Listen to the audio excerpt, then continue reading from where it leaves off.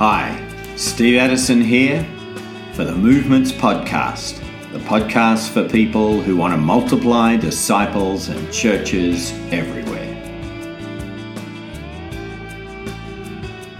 Today we visit New York City and talk to Chris Clayman, who's the co-founder of Global Gates and the author of a new book called Superplan.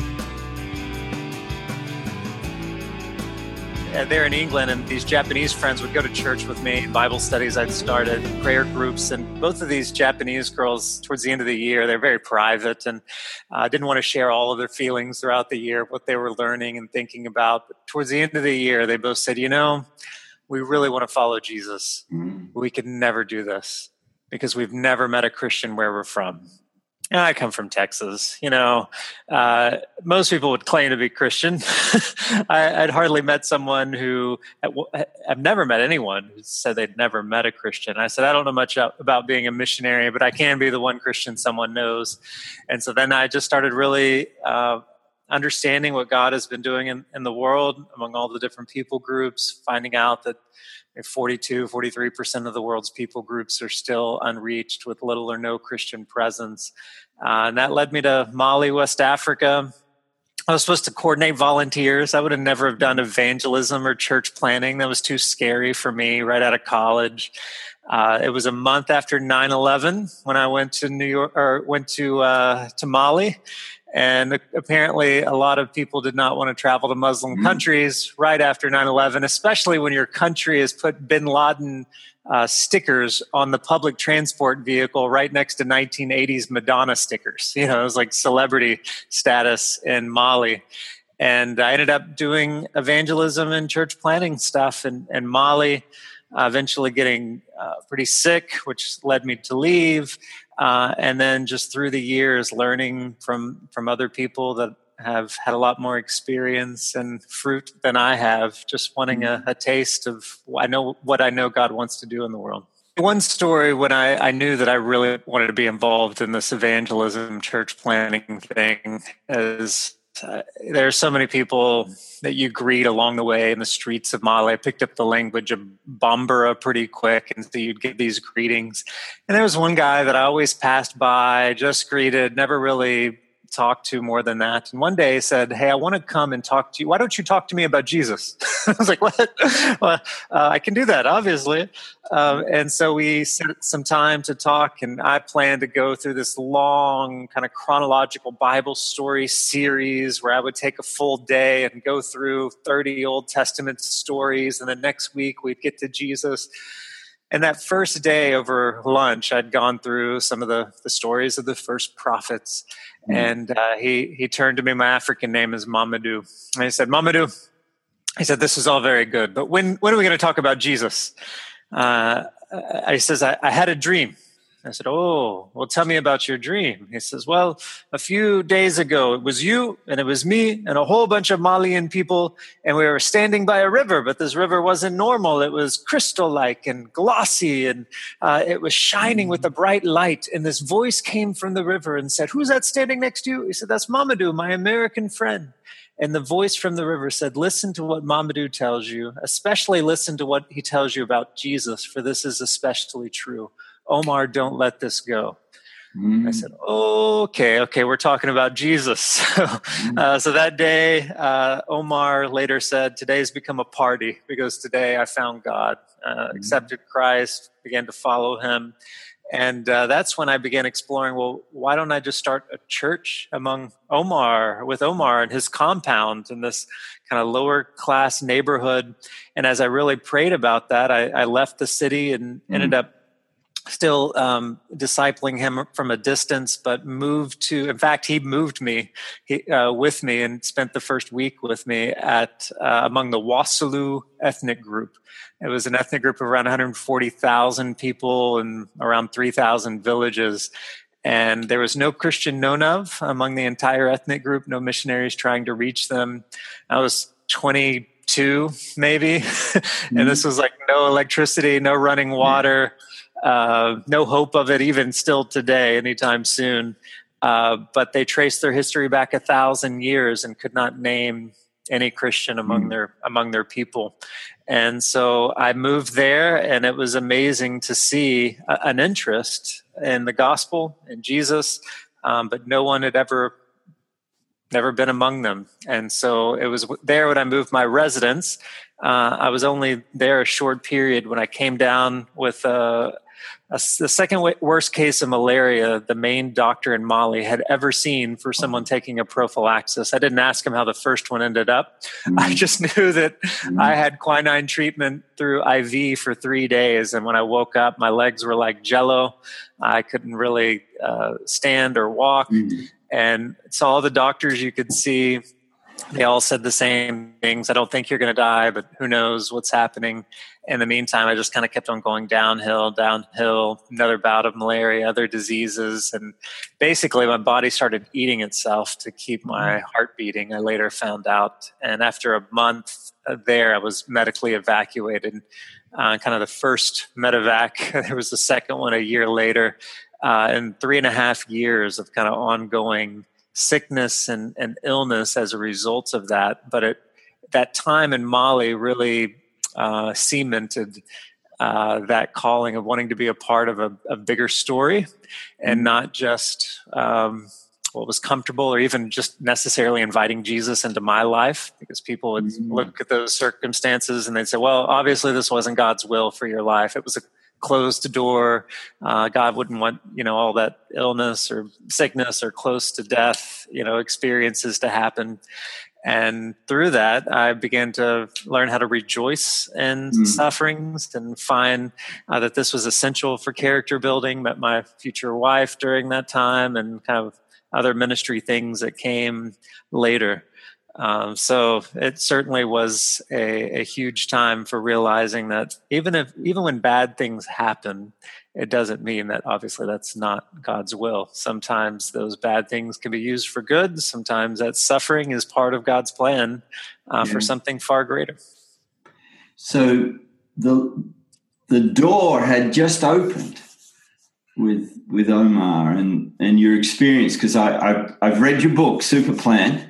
And the gospel was getting out in that village, and then whack, you're in the middle of a pretty, not just a medical crisis, but a battle, probably a spiritual battle. And sometimes we look at God's guidance and we think it's going to be very specific, like this is just how it's going to happen. It makes sense. For instance, if the Wassalu are going to be reached, the guy who really wants to reach them and has learned their language to do it would be able to somehow live there and be a part of it. No, in God's guidance, it often takes this very curvy, messy route that you can't point to any human that would arrange that. And so that's certainly what happened with me. I had this 3.5 year battle with weakness and illness, couldn't really do much physical. Got married during the time, had our first child, and we're praying about what's next. And this guy calls from New York. I didn't want to stay in New York City. My wife and I wanted to go live overseas. I'd experienced what it was like to be the only Christian among an unreached ethnic group, even an unengaged ethnic group. And we show up in New York, and the very first West African we meet on a 2 to 3 day survey trip is this guy named Musa, and he happens to be Wassalu. Out of 1,600 ethnic groups in West Africa, he happens to be from the same small ethnic group I was living among. And within 5 minutes, I learned that he was a Christian from a Muslim background. First one we had ever met or heard of. And he has this incredible story of about to die, in and out of a coma. The doctor said he had 1 week left to live. And he has this miraculous dream vision of Jesus, healing in the name of Jesus. He's healed after the dream. Goes and finds a Bible after he has 2 more dreams where God reminds him you would be saved through this Jesus. And he reads the Bible, Old and New Testament, cover to cover in a month or so.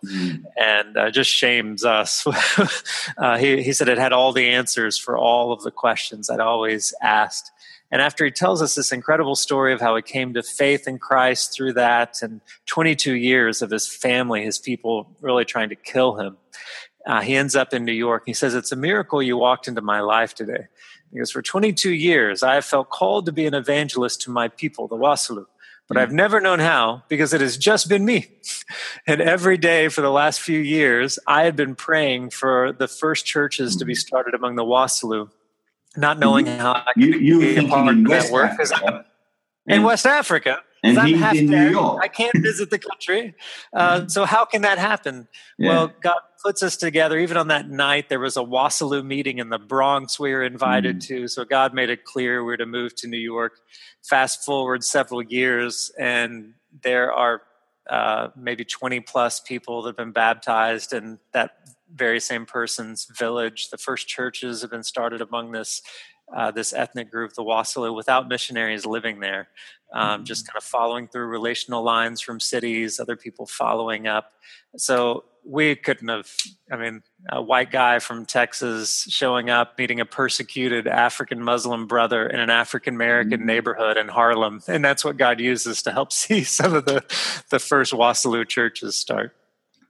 I'm just saying, I think you retell the story of Philip and the Ethiopian eunuch, but the Lord says, just get out into the desert, Philip.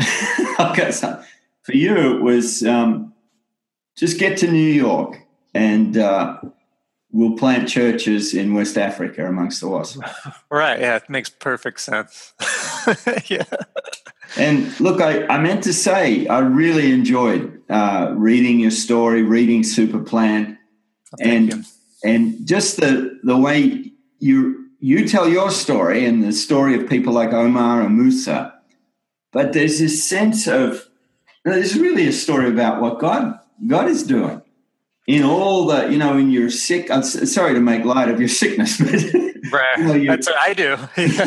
Your sickness, where should we be living? Where are we minister? We meet Musa, and God brings it all back to that village that you've been evacuated out of. Yeah, and I really, that's what I wanted to bring out in the book. So it's a good sign is that, this is obviously my particular role in God's super plan that's unfolded as well as these other people.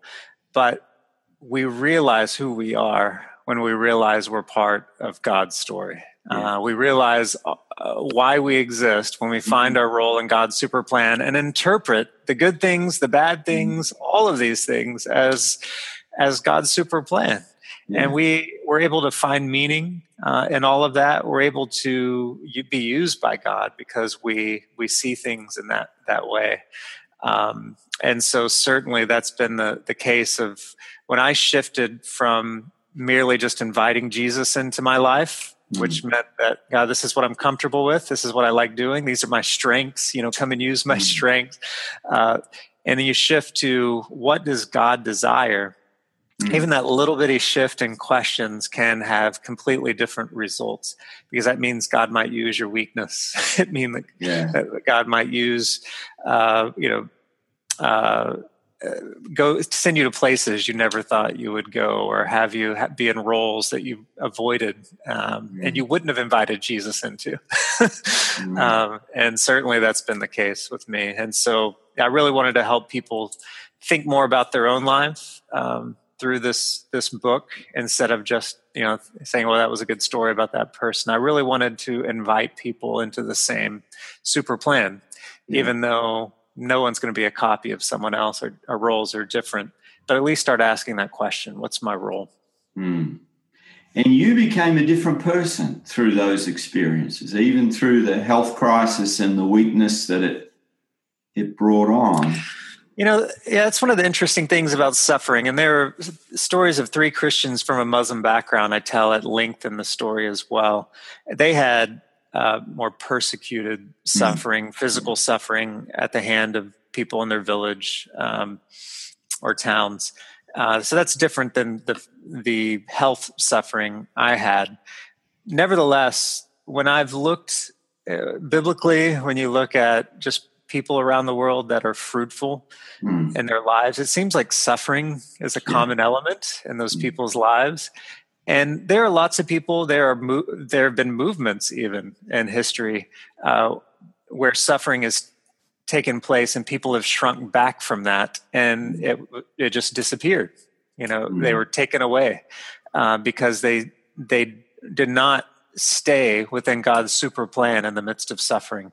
But there are those people and movements throughout history where suffering came and they stuck with God's super plan in the midst and become usually the most fruitful, content, and joyful followers of Christ you'd ever meet. And so it's not that any of us wish suffering to take place, as this is some virtue to just go and seek suffering.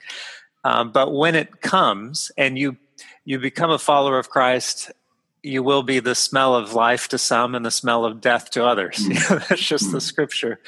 And so when that suffering takes place, you don't shrink back from it. You're able to see that through the lens of God's super plan. Yes. And what unfolded next in New York? Because a whole new era opened up, not just for West Africa, but Yeah, I came to New York just because I wanted to work with West Africans, and that was our connection. But I ended up spending half of my time researching the ethnic groups of Metro New York. At first, it was just kind of a job that was better than Starbucks, and eventually, it didn't take long. First month or so, it really became an equal calling because I was discovering 2 million Jews in Metro New York, 1 million Muslims, 500,000 Hindus, 80,000 Sikhs. And I could count on maybe one hand the amount of people that just saw a need and were actively ministering among these people, welcoming them, loving them, seeking to start churches, evangelize, disciple, that were not trained overseas or were not of that people group that had come to faith and were reaching out, to their own people. Just the people that believers in the city that saw a need. It was maybe on one hand. It was people like myself that came back, trained as a missionary in West Africa. It was a Muslim background Christian from Pakistan reaching out to Pakistanis. But I knew that we had to raise the missions climate in our cities, especially with the world becoming over half urban and moving even more so in the coming decades. A lot of our great movement stories have come from rural areas. Thankfully, there are more that are happening in urban environments, but it does create some complex dynamics when you're talking about a destruction of these homogenous units, that we talk about, where it's just natural and easy, or like vast amount of oikoses, that people have, where it naturally spreads. In some ways, that's a hindrance to the movements in cities because there are less connections with like a strong ethno-linguistic group. On the same time, it can actually contribute to movements because those boundaries around socioeconomic, sociolinguistic, cultural groups are becoming more porous. And so people are interacting with this group and that group a lot more easily in cities than they would other places. They're being exposed to new ideas. They are at all different levels economically and meeting different people. And just there's so much more diversity, obviously, in cities where people are connected in ways they wouldn't be in villages and rural areas. So in that sense, the gospel will jump easily, more easily in cities from different cultural groups to others than it would in other environments. And so that's a great hope that we have in cities. So as this research came and I was getting the experience of what could happen with West Africans and the spread of the gospel in cities back to that homeland, this wasn't like just a good idea that maybe if someone took this, this stuff was happening naturally. Whatever people found in the cities, they were naturally reshaping African society, Asian society, European society from cities. It was already connected, and the technological advances, even in the last 10 years, have just enhanced that. So what a great space for the gospel. When you look at most unreached people groups around the world are that way, not necessarily because of their religion, or some great resistance theologically. It's really because of the solidarity they have with the group. And to leave that would bring shame upon them, upon others. And the greatest value you have in society is to be connected with the group. You find your belonging, who you are in your relationship with the group. Well, when people migrate into cities, they're starting to find their identity in other things. They become part of that fringe of that solidarity with the group, but have so much influence. It's not like they're a fringe person that, has been cast out because of their exposure in cities to different ideas and experiences and jobs and whatever. They are impacting that solidarity. They're actually becoming a gatekeeper as to what that group should believe or think or how they should change. And instead of that just happening with their exposure to hip hop or whatever else coming from cities, it's a great space for the gospel. And so I've found these big daddies and big mamas, which we call them in an African language when they come to New York. They are very eager to share what they're learning about Jesus with others back home. Okay. And of course, we got to have people come from the outside always. It doesn't end that. But it means a lot more when I'm coming in as an outsider into a village or an oikos in Africa, and I'm not coming under the name of some development project or something like that. I'm coming under the name of the Big Daddy of New York, and he's sending a greeting to those people going, hey, I know this guy looks strange and he talks about Jesus, but I'm learning a lot about Jesus, and we need to get close to this. We have had false impressions. Well, that opens up completely new doors for the gospel in these communities. Chris, have you got a story of where that's unfolded in that sort of way? Oh, sure. I mean, I can think of just a recent one. So this is so recent it wouldn't have been in the book. But there is a person from one of the most unreached West African ethnic groups, 200 known believers out of 7 to 8 million people in her ethnic group. She comes to faith in New York City. She also has her incredible vision, dream, healing story that still takes place in America. It's not just for overseas. She was about to kill herself, and that's when Jesus appeared to her. And in that, she met actually Yusuf, who I write about in the book. And Yusuf is from Burkina Faso. And so Yusuf shared the gospel with her. She came to Christ. She actually had 7+ dreams, visions of Jesus in this process. I was there for her baptism. She was dancing with joy. She came up to me afterwards and she says, I don't care. God told me that he was going to save me, but that I was going to be a messenger to my people so that they can be free from all of their afflictions. And so she says, I'll go back to my country. I don't care if they kill me. I have to go and tell them so they can have this hope. And so in that process, through whatever they're using these days, Viber, WhatsApp, Skype, all of the discipleship, all of these things. She's been able to see family members come to Christ just in her first month or two of coming to faith in her country, in West Africa, and among her people living in Italy, among her people living in Europe. I think her sister is flying to New York in August to be baptized with her sister by her side. The father who 40 years ago went to Israel as a UN peacekeeper, he made some sort of vow at Jesus's grave because they're big on saints in this ethnic group, and made a vow to the Saint Jesus that he would give him a daughter. And so here comes 40 years later. This child had been estranged from the family because of infighting, and comes back and tells the father she's accepted Christ, but also asks forgiveness for all that she's done in the past to hurt them. The father calls my friend Yusuf here in New York and says, this is amazing. Told the story about his vow 40 years earlier. He says, Jesus has reconciled my family. Wow. And so he has opened the door for this entire family to be open to hearing about Christ and receiving him, even though they come from a very strong Islamic sect that there be only a few known believers among. Wow, I'm just pausing to take that in. That is incredible. And you're saying it's not a one-off. This is a pattern that you're seeing, that there are what you call global cities that where it's just a phone call or a Skype or an email away from unreached people groups around the world.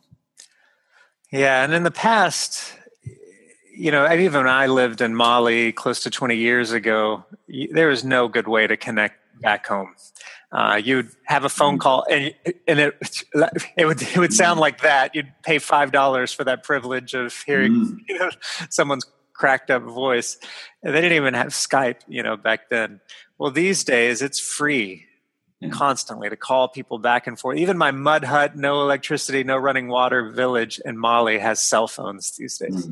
And so that's how connected it is. And all that goes back into cities.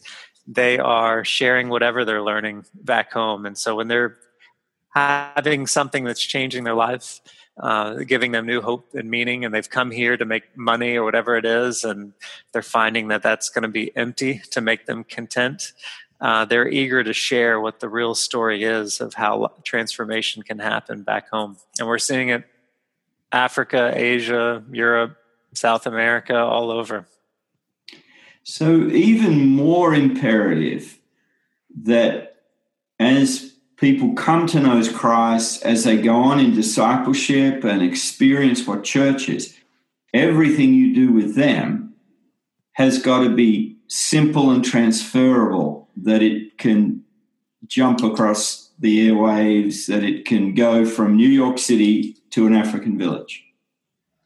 Yeah, that's the interesting thing. I mean, it happens both ways. I met someone the other day in a subway, and I was so excited because he was a Muslim background Christian, and we were talking in an African language.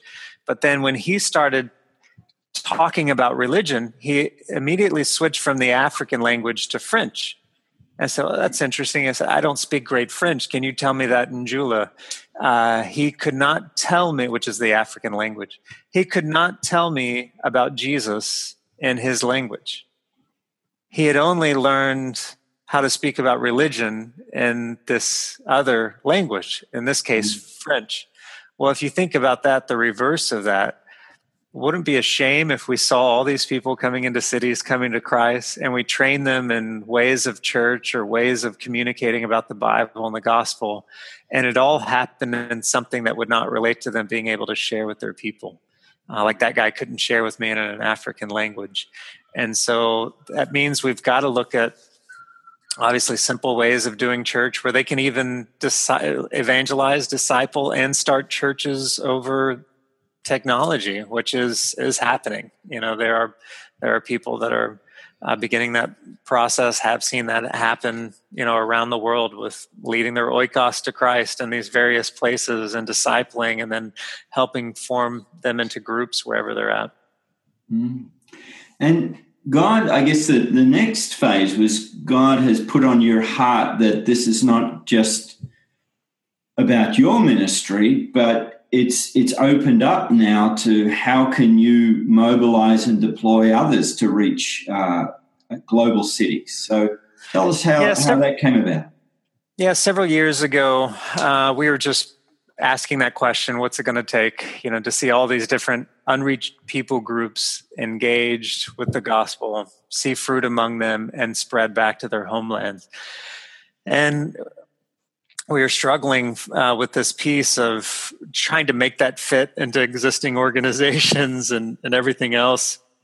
And so we decided to start an organization called Global Gates, which had this vision of reaching the ends of the earth through global gateway cities. Friend Brad, who you've had on here before, moved to the city after experience in Southeast Asia. And we just began praying together about what that might look like to start an organization for a transnational world. A lot of times our organizations are divided. Of North America, you have this, and then there's overseas. Well, that's not the world these people live in anymore. It's all connected together.